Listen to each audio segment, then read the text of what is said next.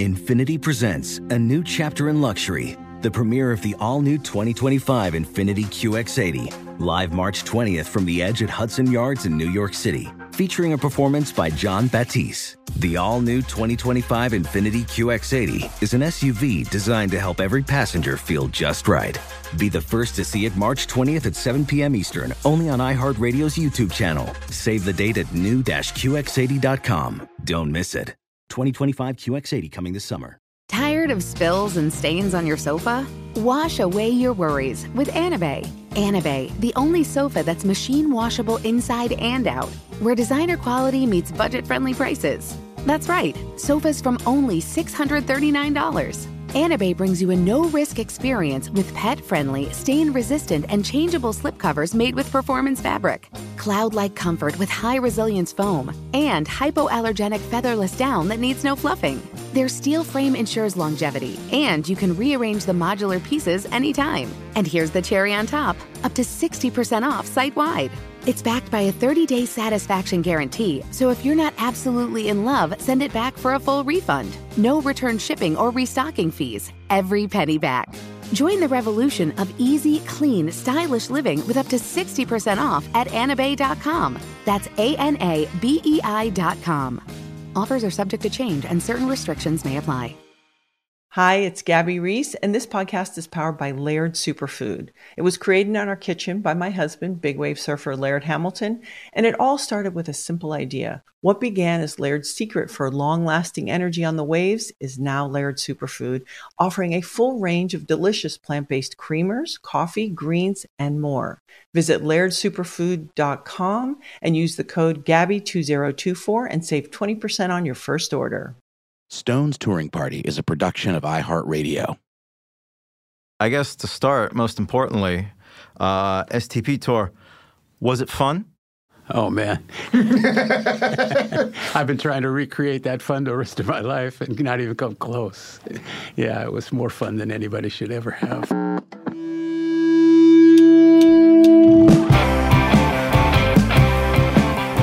It was like you were part of a conquering army. And you were sweeping across America. You were invulnerable. You had security guys. You were inside the bubble. You never saw the outside world unless you wanted to. All you had to do was bring your bag down to the lobby in the morning. And you were riding in the black limos, and then you were in the next city. And you knew history was being made. We were front page news in every city. It permeated everything. Everybody in the country was aware that there was a Rolling Stones tour. I don't think you could say that about any other rock group that toured. Everybody in the country was aware of it. You know, it was on Johnny Carson, it was on Dick Cavett, it was on every source of media. You couldn't be awake at the end of 1972 and not known that the Rolling Stones had toured America.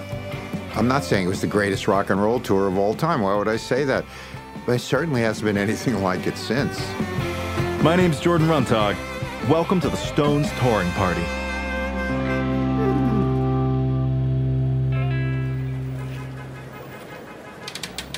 Hollywood, 1972, mid-May. Kids and wannabes cruise Sunset with their car tops down, spilling the sounds of rock and roll onto the crowded boulevard. Exile on Main Street, the double-disc epic by the Rolling Stones, is new to the airwaves and being beamed out constantly, hovering over sunny LA like a dark cloud of decadence and depravity. If any of these kids knew what was going down in the anonymous instrument rental shop they just sped past, they'd probably have a head on. But like all the best things in life, few knew. You had to know the right people. They won't tell you at the front desk. If you asked whether a certain band of renegade English superstars were in their midst, rehearsing for the biggest tour in rock history at that very moment, you'd be met with a blank stare. Don't believe them. Head to the back, down the hall, take a right. A stunningly beautiful blonde with eyes like blue jade stands guard. Don't worry, she's a friend. Stick with us. A sign on the rehearsal room door reads Extraterrestrial Funk, but you know this band by another name. On vocals, Mr. Mick Jagger, who always seems smaller and quieter at first meeting than he really is. On lead and rhythm guitars, Mr. Keith Richards, a person you would look at twice in any crowd, once described by a lady who seemed quite taken with him as, quote, absolutely the most physically foreboding person I have ever seen. Keith has added a golden rooster track of frosting to one side of his thatched artichoke-cut hair, and around his neck he wears a turquoise necklace.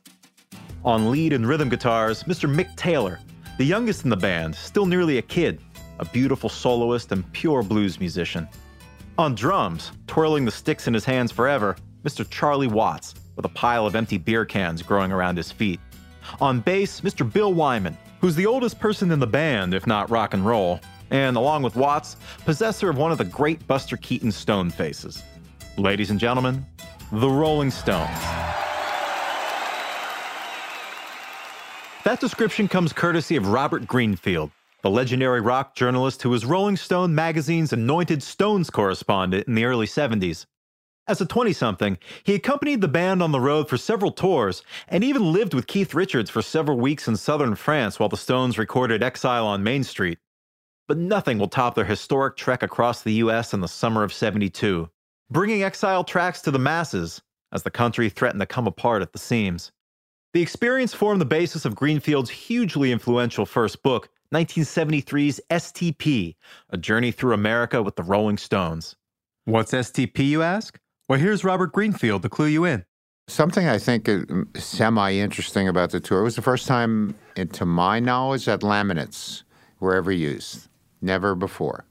A laminate is a badge that you wear everywhere because without your laminate, you're a non-person. And so on the laminate, below your face, and they took everybody's photo, it said S.T.P, STP, which stood for Stones Touring Party, which is so English. Like, oh man, so proper, you know? The first full-length account of a rock and roll tour, the STP book was the result of Bob's unparalleled access through weeks on the road and more than 60 hours of interviews with the band and their entourage. My intention in the book was to write about America in the summer of 1972 as seen from the vantage point of someone who was on the tour with Rolling Stones. And it was very much about them, but I kept trying to make it also about where they were, what we were doing. I wasn't particularly trying to write a book about drugs and sex and rock and roll. That concept came about a long time later. It was a lifestyle, but the Stones were already separate from even that. They were doing what they were doing on a level that no one else was doing it in terms of drugs and sex and rock and roll. Now, for the very first time, Bob's sharing his tape archive, allowing us to sit in on intimate chats with the Rolling Stones in their prime. These interviews have been unheard for half a century. Courtesy of Robert Greenfield's archive at the Northwestern University Libraries, you'll be deep in conversation with the likes of Keith Richards. I mean, when you're on the road, you feel yourself in a special sort of state somehow. You know, you're not connected to the real world at all, and so everything has a different kind of value and a different meaning. You know. And Mick Jagger. I mean, there was a few places that it did get scary, and there was a lot of guns confiscated and stuff like that. You know. Bob will be joined throughout this series by his good friend and fellow STP tour vet, Gary Stromberg, a rock PR supremo who's represented a whole jukebox worth of the 20th century's greatest artists.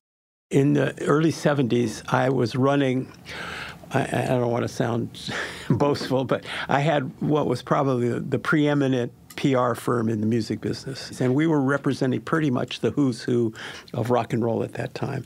Almost everybody from England that was of note, other than the Beatles, from Pink Floyd on down. His charming humility has prevented him from mentioning Ray Charles, Elton John, The Doors, Crosby, Stills and Nash, and Three Dog Night.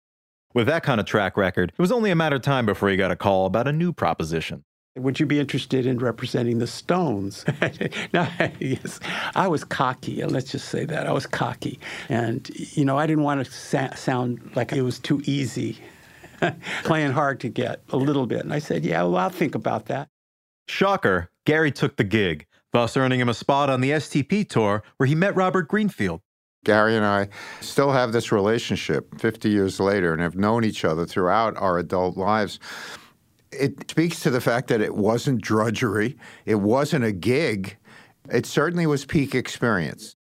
It was an experience that very few other people have ever had. And so if you shared it and you came out of it alive and sane... I was just going to say that surviving it was in and of itself was I handle a lot of people that aren't here today, right. that are, the roadside is littered with people that didn't make it, from my experience in the rock and roll world. It's a time that's not going to come again. I mean, everything we're talking about is a combination of the time and the people and the context. It's not understandable. You could read about something that happened. You could see a movie about something that happened a ways ago.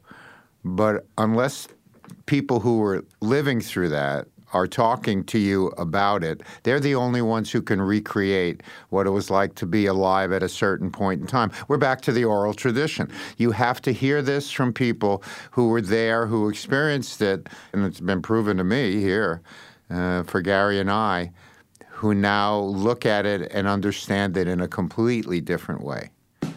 Yeah, we have perspective. Yes, which is God's grace. Let me say thank you. Consider this show your very own STP laminate, an all-access pass that takes you from the front row to backstage and from the private jets to the private after-show affairs. We're going on the road with the greatest rock and roll band in the world, on the tour that showed us what it means to party like a rock star. Each episode will stop in a different city, taking in the sights, sounds, riots, bombings, drug busts, and other assorted mayhem from this pivotal moment in American history.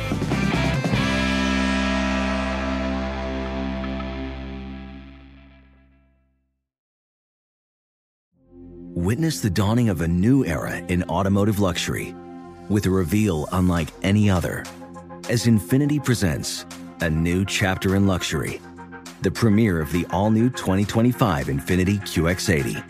Join us March 20th live from the Edge at Hudson Yards in New York City, featuring an unforgettable performance by Grammy and Academy Award-winning singer, songwriter, and composer Jon Batiste.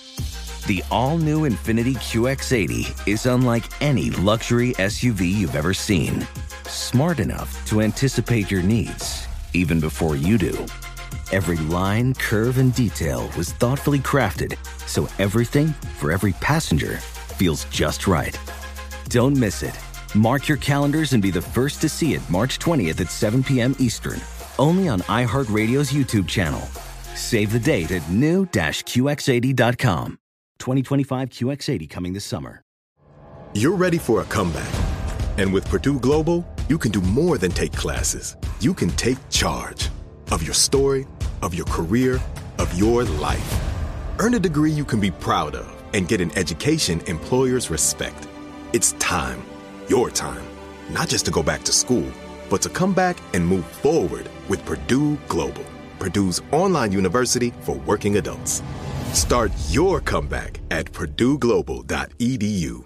Okay, quick math. The less your business spends on operations, on multiple systems, on delivering your product or service, the more margin you have and the more money you keep. Obvious. But with higher expenses on materials, employees, distribution, and borrowing, everything costs more. So to reduce costs and headaches, smart businesses are graduating to NetSuite by Oracle. NetSuite is the #1 cloud financial system, bringing accounting, financial management, inventory, HR into one platform with one source of truth. With NetSuite, you reduce IT costs because NetSuite lives in the cloud with no hardware required, accessed from anywhere. You cut the cost of maintaining multiple systems because you've got one unified business management suite. And you're improving efficiency by bringing all your major business processes into one platform, slashing manual tasks and errors. Over 37,000 companies have already made the move. So do the math. See how you'll profit with NetSuite. Now through April 15th, NetSuite is offering a one-of-a-kind flexible financing program. Head to netsuite.com/stereo right now. netsuite.com/stereo. netsuite.com/stereo.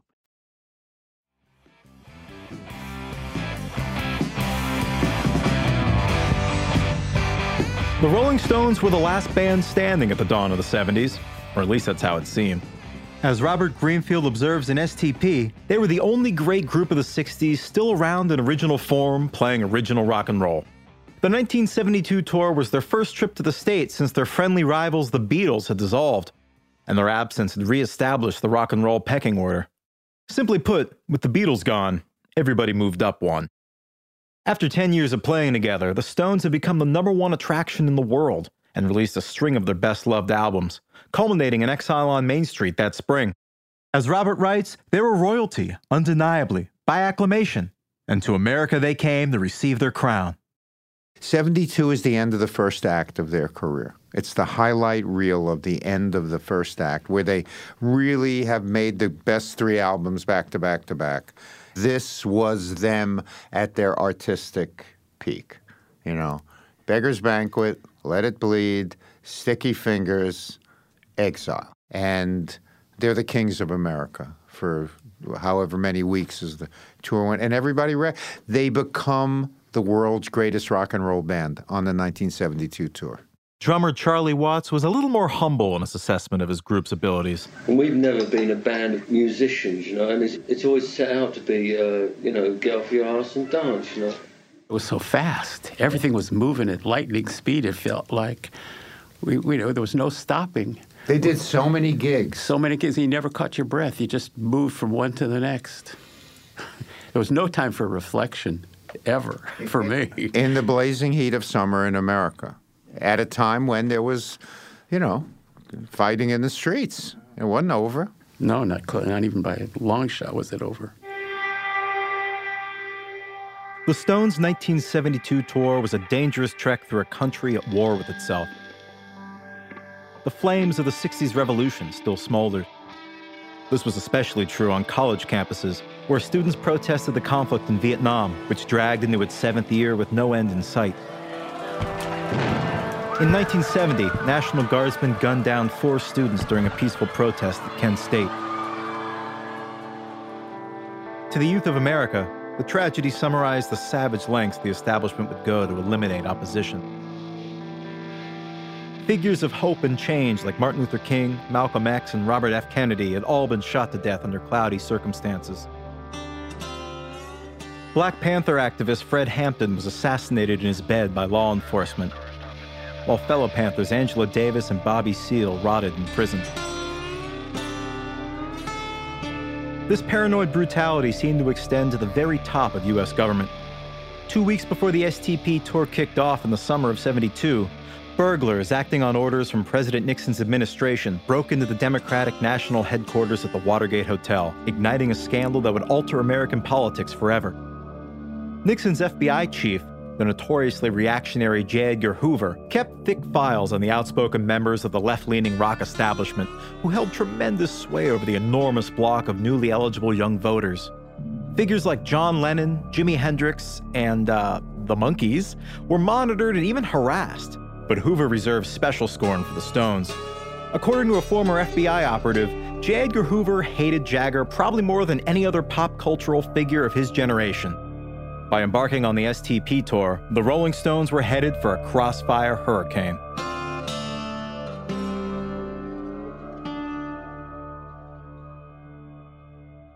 Counterculture was pretty much out on its feet, okay? Hippie thing was still going on. It was real political. There'd been a lot of political violence. It was a serious time of transition. This tour was fraught with insanity coming from outside. You have a bombing in Montreal. They're setting fire to Boston. The Hells Angels are serving you with legal papers, making you think they're coming after you in more than one way. And they generated this energy. Mad, mad, mad. So I'm sure it made the concerts better. Don't ask me why. This mad energy came to a head on the Stones' previous American tour in 1969, during their infamous free concert at the Altamont Speedway that December. Conceived as a thank you to their fans, the good intentions were undermined by the decision to hire the Hells Angels as security, where, according to Rock Myth, they were paid for their services with $500 worth of beer. The all-day concert was a logistical nightmare beset by chaos and violence. For the Stones, the mood was set from the moment they exited their helicopter, when Mick Jagger got punched in the face by an agitated attendee. As the day wore on, Hells Angels speed freaks attempted to maintain order by cracking pool cues over the skulls of equally blasted acid casualties. They even knocked out Jefferson Airplane singer Marty Balin in the middle of the band's performance. We talk about Altamont. The ultimate test of Altamont is the Grateful Dead turned around and went home. So if there's a gig that the Grateful Dead are not going to play because it's too chaotic for them, whoa. The beatings continued throughout the audience all afternoon. but had turned deadly at nightfall during the Stones' set. 18-year-old Meredith Hunter pulled a pistol out of his jacket just feet from the front of the stage. One of the Hells Angels descended on him with a knife, stabbing him at least 6 times. The terrified band saw the skirmish, but fearing a riot, finished the concert anyway. It wasn't until later that they learned they just witnessed a murder. The killing was captured on camera by filmmakers Albert and David Maysles. It became the pivotal scene in their groundbreaking 1970 rock documentary, Gimme Shelter. The film ends with Mick Jagger watching the grisly footage in an editing room, his face impassive. For one of the most image-conscious celebrities of his generation, this was a rare misstep, and a damaging one. More people saw the documentary than had been at Altamont, obviously. That documentary had an incredible impact at the time because you can hear about violence, but when you see a Hells Angels stab a black man to death, and they caught it on film. Altamont was instantaneously mythologized as the death of rock and roll's innocence, or at least whatever innocence rock and roll had ever had. The Stones became the subject of scathing op-eds, claiming that the band, and particularly Mick Jagger, then deep into his Lucifer guise, had more or less brought this on themselves. No sympathy for the devil this time around. Rightly or wrongly, the band were held responsible by critics, fans, and even fellow musicians. The Hells Angels may have committed the crime, they reasoned, but the Stones should have known better than to get mixed up with them in the first place. According to guitarist Mick Taylor, the guilt was something that the entire band shouldered. I think it affected all of us very profoundly. The only thing we were very upset about was being accused and held responsible for what happened. And you can't really blame anybody in that kind of mass hysteria. People in America know that the Hells Angels are a violent organization. And for that reason alone, I don't think they should have been hired, as security guards. Because it automatically gives them an excuse. Rolling Stone magazine published an exhaustive 20,000-word report weeks later, describing the event as the product of diabolical egotism, hype, ineptitude, money, manipulation, and, at base, a fundamental lack of concern for humanity, implicitly and unfairly laying the blame squarely at Mick Jagger's feet. I think it was about fame and money and success. It was about, a lot of people don't like the Kardashians. Can't imagine why. But, Jagger has it all, yeah? And we want it. And he made the money off our backs. Interesting, huh? You have class warfare here on some level. Anytime the Stones came to America, they always crystallized what was going on. Came here in '69, there you got it. Revolution, chaos, hippies, violence. The dark side of Woodstock, blah, blah, blah. It was that undefined anger that, in fact, defines America. Everybody in America is always pissed off about something. Now it's how much gas costs. Okay, it's very expensive, but you can't exactly torch the gas station, The Stones drew this pus out of American society. Does it make sense? It's like some kind of virus, They just bring everything out. People are galvanized by them to do stuff that normal human beings wouldn't otherwise do, back then at least, In a sense, this phenomenon had dogged the Stones since they first arrived on American shores back in 1964. The Beatles, who'd beat them by a few months, were the heroes of the British invasion. So the Stones were forced into the role of anti-heroes. This goes back to the 1950s. They've come for your daughters. The black nation is taking over our children. Look, the Stones, unlike the Beatles, the Stones were despised immediately. Oh, the Beatles are so cute. Paul, I love Paul, and Ringo. It's so cute. Nobody called the Rolling Stones cute. They were punks. Marianne Faithfull said that about them. They were the first punks. They were ugly. They were angry. Defiant. Defiant, man. And so what happens, here we go, law of karma, that engenders anger, repression. And fear. When they were here in '64 for the first time at the Texas State Fair, cop pulled a gun on Keith. Keith was drinking a cocktail of some. Do you know this story? No. Keith was drinking some. Well, Keith is always drinking something. He was having a refreshment, an adult beverage. And the cop told him to pour it out. Keith looked at him like, you must be joking. You're not talking to me, bro. And then the cop said it again, and Keith didn't do it. And the cop took out his gun, and he held it on Keith and said, boy, Texas. Imagine what Keith looked like in Texas in '64, bro. I want to shoot him on sight, okay? And he made him pour it out into the toilet and flush it. And then the cop left, and after that, Keith never went on tour unless he was armed. He got the message. Keith was all too aware that his reputation as one of rock's most notorious renegades was also a liability. I mean, really, the press and to a certain extent the public have made the Rolling Stones outside of the law, not above it, but outside of it. For you to be a special thing in somebody's head, makes it impossible for you to really be treated fairly, But 1964 was a long way from 1972. In 8 years, the teeny-bop, mop-topped music fans had graduated into full-fledged adults, politicized by the tumultuous decade of their youth, and imbued with liberal and liberated cultural attitudes. What 72 represented for me was that we were taking over. Yeah. We being our generation. Now we're in power. It created a much different dynamic in the way we interacted with the world. On the STP tour, Mick Taylor and Keith Richards found a very different America than the one they'd seen just 3 years earlier. The whole nature of American society, and particularly the young people, had changed. I got the feeling that they were more genuinely enthusiastic this time, whereas on the 69 tour, I think your point earlier on about the Rolling Stones symbolizing some kind of rebellious force against the establishment was probably more believable then, really.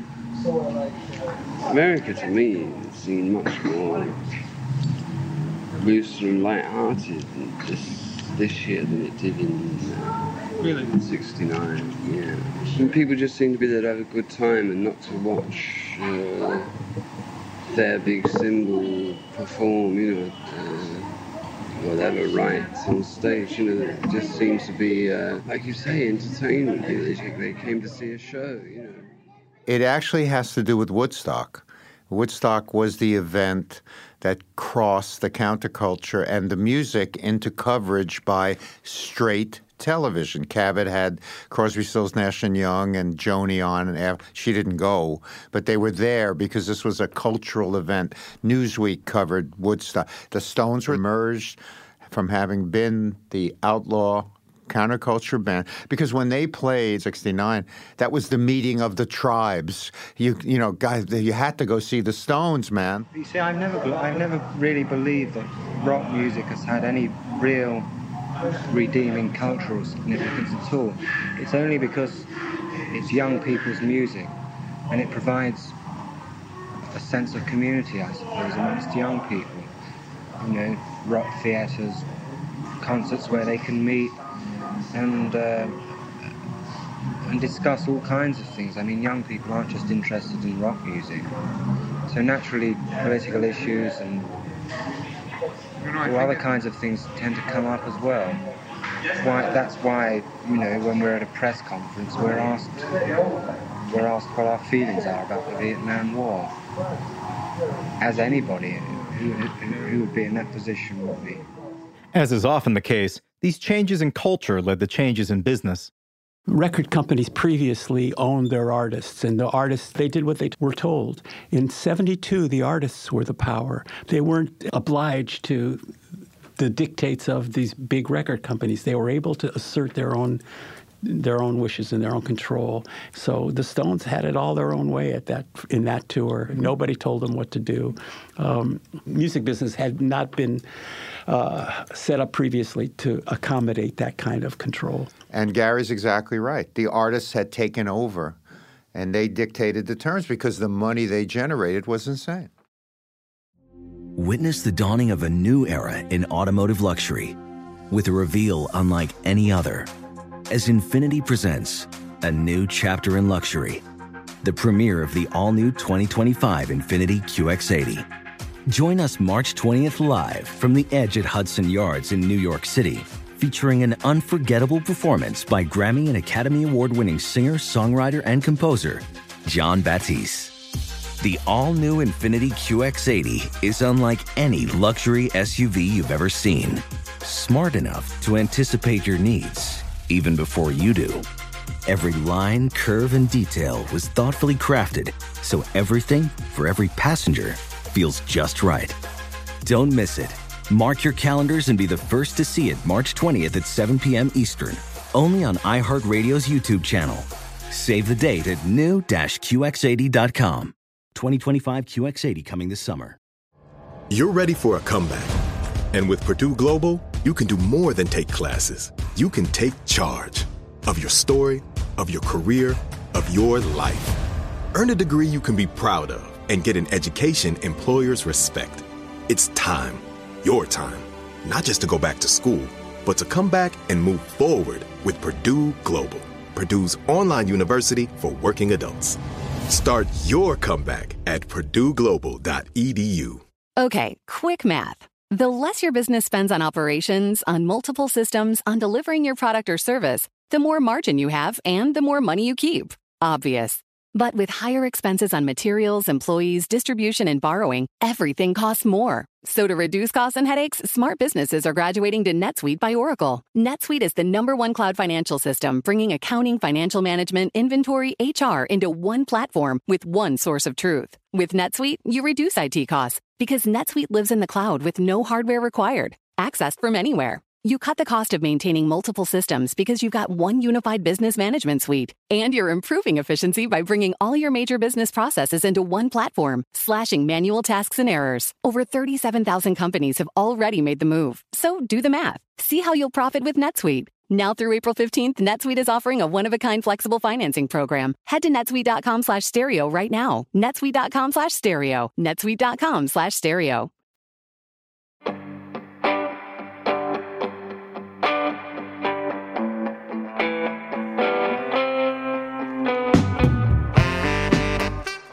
The Stones had spent the 60s signed to a draconian deal with Decca Records, which left their personal finances in chaos and next to nothing in the bank.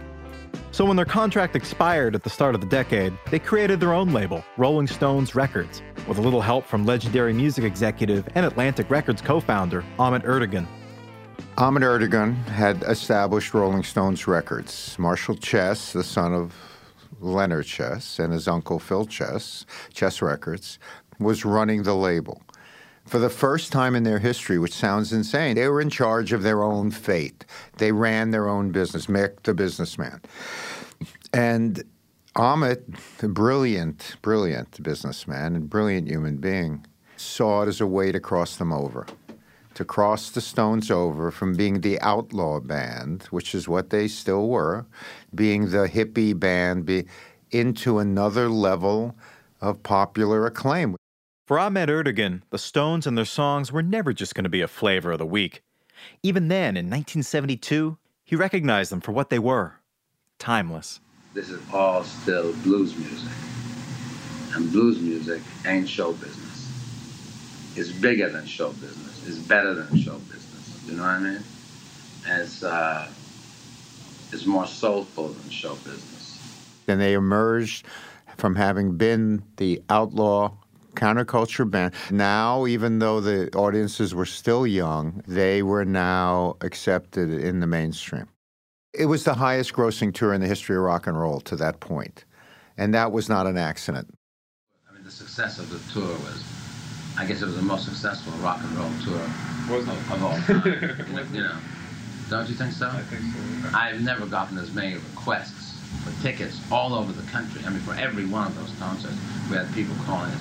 I mean, people I hadn't heard from in 10 years or 12 years would call me up with distressed, voices saying, I must have 2 tickets. I mean, I think that I could have sold out each concert myself, Just the people who knew you. Just with the people I knew, exactly.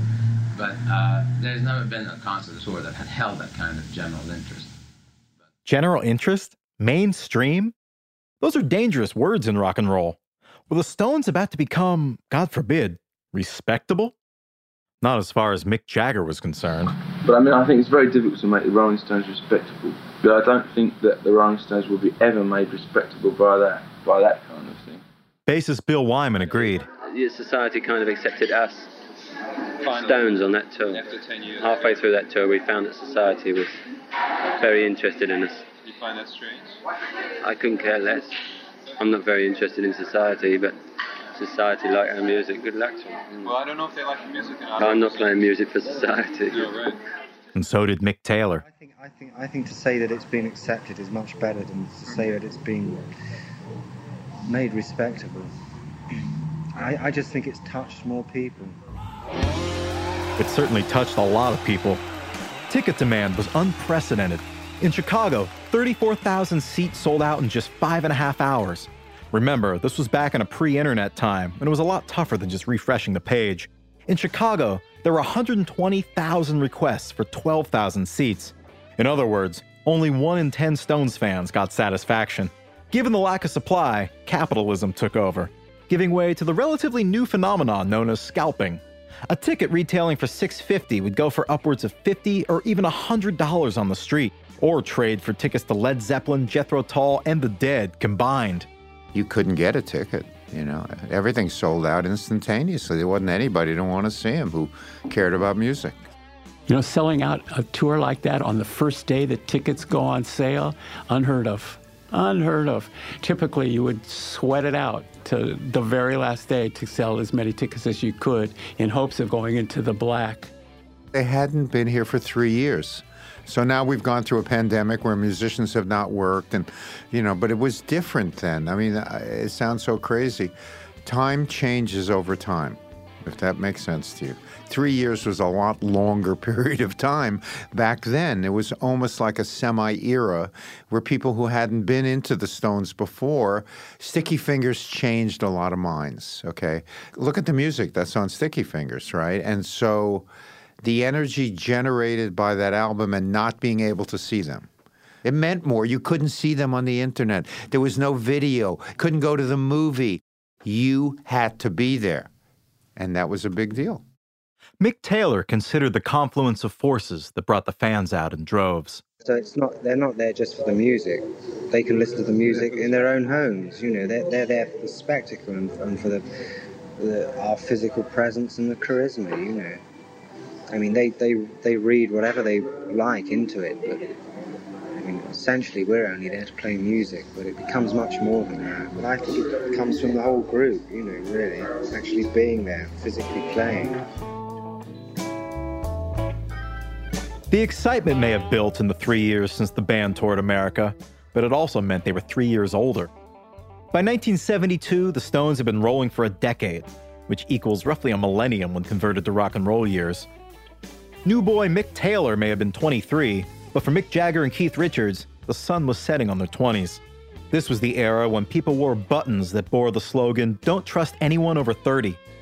Now the Stones, those heroes of hell-raising and youthful rebellion, were approaching this all-important generational demarcation. Would they still be able to connect with a new legion of young fans they'd acquired with Sticky Fingers? Could the Stones still rock at age 30? There may have been an age difference, but the energy, and he was a very youthful 30. Very energetic, fashion-wise. I mean, he was right on point, fashion-wise.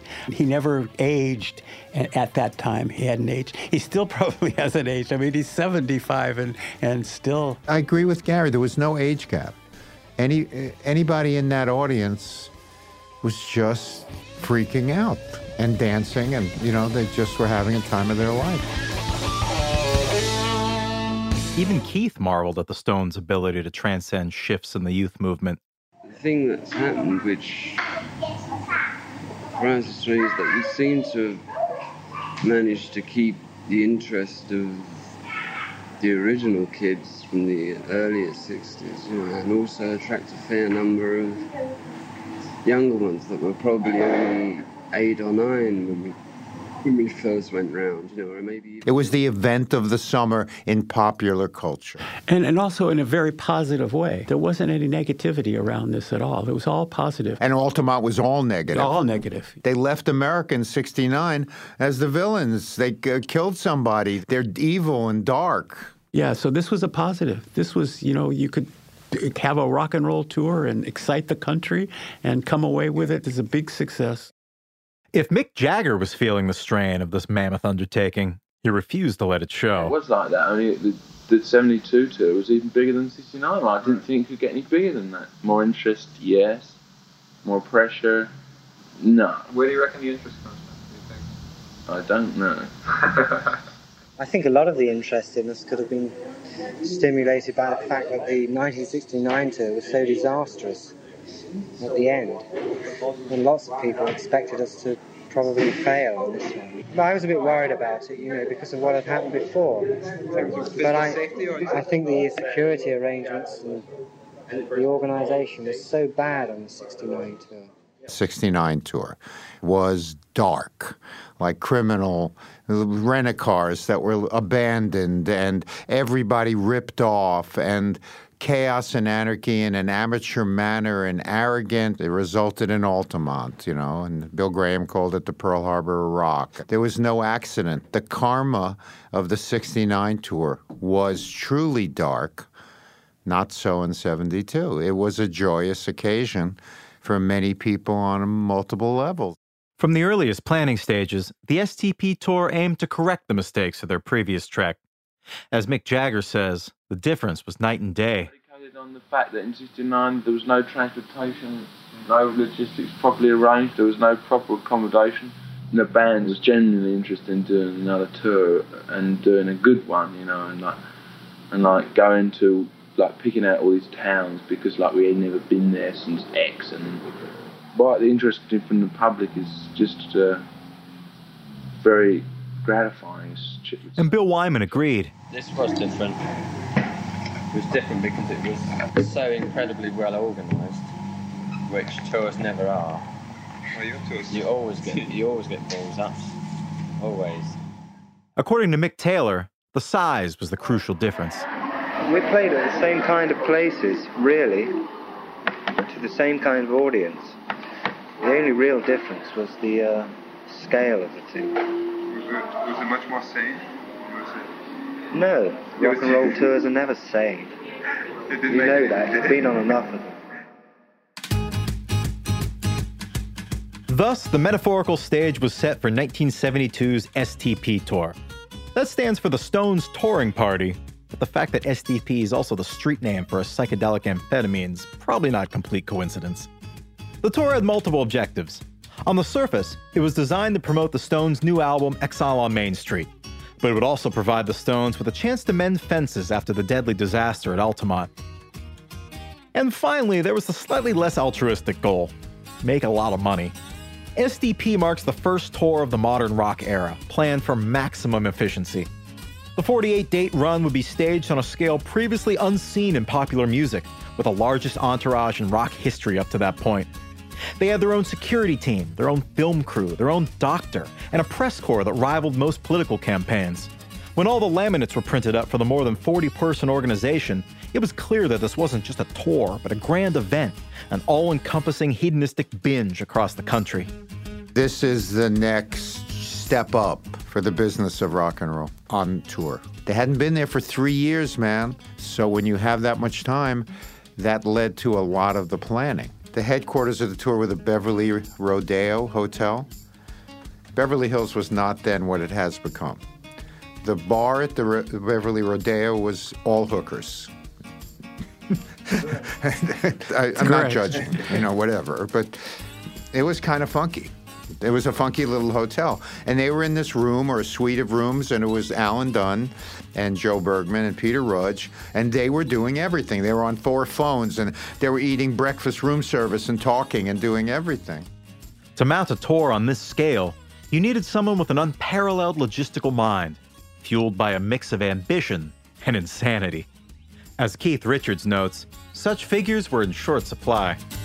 If you're going to do a big tour, you have to have it planned down to the last detail, you know. Peter, right? Yeah, I mean somebody that's done it and is good at it and takes pride in doing it properly and gets really screwed up if it doesn't go right, you know. I mean, it's got to be like that. It's got to be somebody who's as interested in his end of it as the musicians are in theirs, you know. Which, it's hard to find people like that, you know. People like Roger are very rare, you know. Peter Roach, who was the manager of this tour, was probably the most intense guy that I've ever worked with. Went to Cambridge, brilliant human being, you know, mad, driven, you know, no sleep. He could do it. He could do it. His focus and determination to get things done his way was unmatched and unrivaled. And thanks to him, it kept going. Yeah. But he just was a bull in a china shop. Yes. He just bowled over anything in his way. Oh, my God. And he could talk fast. And he would sweat, and he had long hair that would stick to his head because he was always sweating. And just in a frenzy. He'd wake up in the morning, he'd come down from the hotel, he was already in a frenzy. And this is like 8 o'clock in the morning, and Peter's already into, you know, a 9 on a 10 scale of frenziness. So, and that was the level that he operated on constantly. But I think that largely this thing got done because Peter was that intense. But Rudge's intensity quickly won over Bill Wyman and the rest of the band. I found that Pete Rudge was incredible because not only did he get the whole thing together before he even went, set it up well, he got the right people, and he arranged every detail right down to the tiniest little things that were always left to somebody else and never always got done all the time, you know. He has planned this tour security-wise. Like he's got measurements on drain pipes that lead to the... What if they come through the drain pipe? I was in meetings with him, and the officials are looking at each other. There's a drain pipe there? Like we don't... Where he got the map, we have no clue. He was obsessed with security and Jagger's personal safety. That's what it was really all about, okay? And the safety of the concert. Safety was the paramount concern. For British bands, the United States was always a hazardous gauntlet to run. Violence was simply part of the cultural psyche, as American as apple pie. Weeks before the tour was due to kick off, Alabama's segregationist governor turned presidential candidate George Wallace was gunned down in a suburban shopping center outside Washington, D.C. I'm hard-pressed to think of a sentence that better sums up America in 1972. For Charlie Watts, the country had a fearsome edge. Does America scare me? America scares the shit out of me in the sense that if anyone wants to do anything, man, they're going to try. You know, they either go to prison or they get beaten up or they get off it. Keith Richards hoped that the advanced planning would prevent deadly disasters, but there's only so much that could be done. I found that things like that only happen when there isn't adequate security. That's when people feel that extra freakiness, and feel they can get away with that kind of thing. Like Altamont is a classic example of no security, then they went crazy. These weren't abstract threats. The Hells Angels felt that the Stones had left them high and dry following the murder at Altamont, thereby sullying the good name of their motorcycle club in the pages of every American news outlet. Now they wanted revenge. Rumors spread throughout the underground that the Hells Angels planned to kidnap Mick Jagger and hold him for ransom. Or worse, some said there was a bounty on his head. It swirled around the entire tour. Is somebody going to try to assassinate Mick Jagger? Not some random, we're living in a time of random assassinations everywhere. The Angels blamed Jagger for taking the hit for what they had done for $500 worth of beer. Every precaution was taken. Private planes, limos, and higher stages to prevent audience invasions. The band were assigned a pair of linebacker-sized bodyguards, lovingly known as Stan the Man Moore and Big Leroy Leonard. They followed Mick and Keith everywhere, including, some say, into their hotel suites at night. The band's entire floor would be blocked off to outsiders, but several members of the entourage were prepared to take the law into their own hands. Rolling Stones records chief Marshall Chess carried a loaded .38 caliber handgun. But as Bill Wyman says, when you're playing in front of 10,000 people, there's only so much you can do to defend yourself. I mean, you're always open to being shot on stage. You're always aware of that. I mean, you're so wide open. You don't think about it, but anybody with any sense at all is going to think there's a possibility at some time or other that some crank's going to... Especially men. I mean, we've been shot at with an air gun before. Really? On stage, yeah, and Charlie got a pellet in his cheek. Ian Stewart, an original Rolling Stone turned roadie by 1972, echoed the sentiment. The way I think about it is that if anybody was going to do it, they'd do it with a rifle from the back of the hall or something like that. If anybody really set out to bloody kill him, they'd kill him. For Mick, every night on stage was 2 hours in the Crosshairs. The show would go on, though the costs couldn't have been any higher. In truth, he didn't have a choice. It was the only way he could keep on being Mick Jagger. I mean, either I stopped touring or I didn't, you know. I mean, it was as simple as that. And a few people like said, don't go, you know, friends of mine. I said, you really got to be more careful, you can't go. I said, well, it's more or less what I do, so I've got to do it. You know, either I can do it or I don't do it. If I don't do it, what am I going to do? You know, there was a few places that it did get scary. And there was a lot of guns confiscated and stuff like that, you know. But that's why I wasn't scared, you know, I was scared shitless.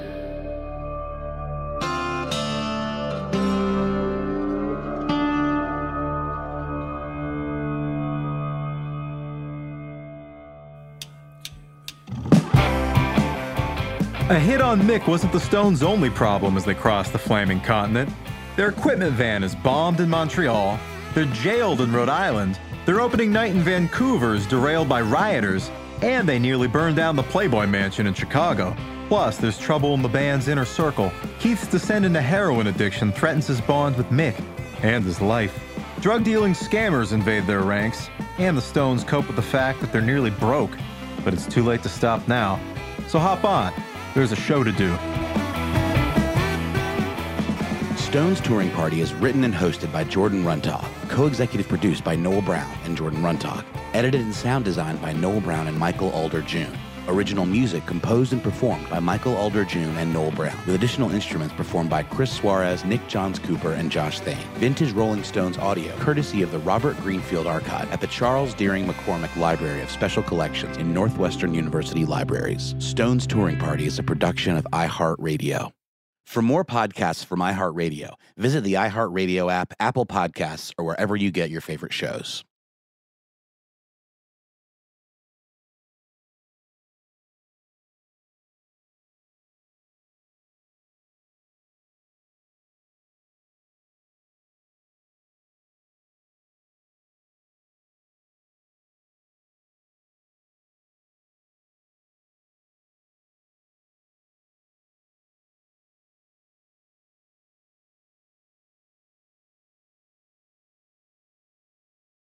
Infiniti presents a new chapter in luxury, the premiere of the all-new 2025 Infiniti QX80, live March 20th from the Edge at Hudson Yards in New York City, featuring a performance by John Batiste. The all-new 2025 Infiniti QX80 is an SUV designed to help every passenger feel just right. Be the first to see it March 20th at 7 p.m. Eastern, only on iHeartRadio's YouTube channel. Save the date at new-QX80.com. Don't miss it. 2025 QX80 coming this summer.